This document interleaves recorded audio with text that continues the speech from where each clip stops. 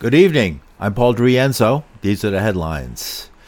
The alleged shooter who killed 18 people and wounded 13 more at a bowling alley and restaurant in Lewiston, Maine, is still at large despite a widening manhunt. Authorities searched the forests, sent dive teams into a river, and scrutinized a note in their search for Army reservist Robert Card, who's accused in the shooting. The dead range in age from 14 to 76. The names haven't been released. It's the 36th mass shooting in the United States this year. Vice President Kamala Harris. We must continue to speak truth about the moment we are in. In our country today, the leading cause of death of American children is gun violence. Card had spent 2 weeks in a mental hospital, claiming he was hearing voices. He said he wanted to harm other soldiers. Maine is a gun-friendly rural state, but it's got a yellow flag law that allows police to detain people with guns who are mentally ill. Senator Susan Collins. It certainly seems that on the basis of the facts that we have, that the yellow flag law should have been triggered if, in fact, the suspect was hospitalized for 2 weeks for mental illness. Police have not given any information about the search or any theories about a motive. Card apparently left his cell phone behind as well as a gun. Cops say the shooter used at least one rifle. Meanwhile, in Washington, the father of an Israeli teen taken hostage by Hamas on October 7th was in the nation's capital to demand freeing the 222 captives taken by Hamas. Rudy Chen is from New York City.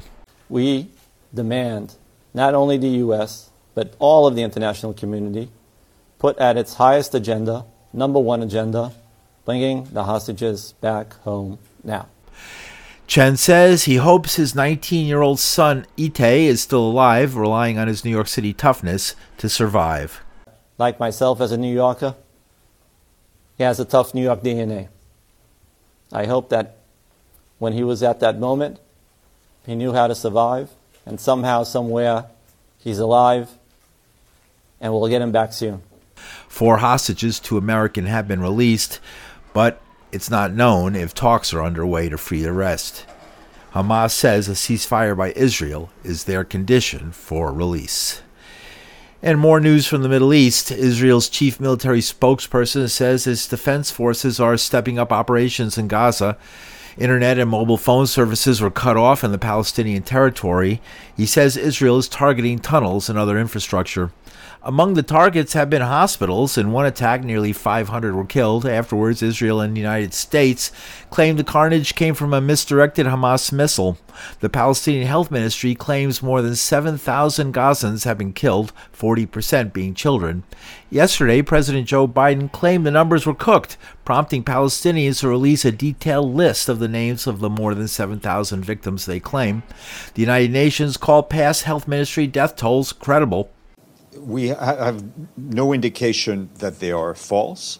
We are obviously not in a position to verify those exact numbers because it's not our data. But as I've said, I think given our presence in health centers and shelters, I think we have a pretty good indication of what is going on the ground. In related news, a spokesperson for Israel's army charges Hamas as using hospitals as a shield. If these actions continue from hospitals under certain conditions, indeed, hospitals could lose their protections that they're entitled to. Meanwhile, the United Nations warned many more will die in Gaza, not only from bombs and bullets, but from diseases that are the consequences of food and water running out. And in national news, a fellow Republican member of Congress, Anthony D'Esposito, introduced a resolution to expel Representative George Santos from the body today.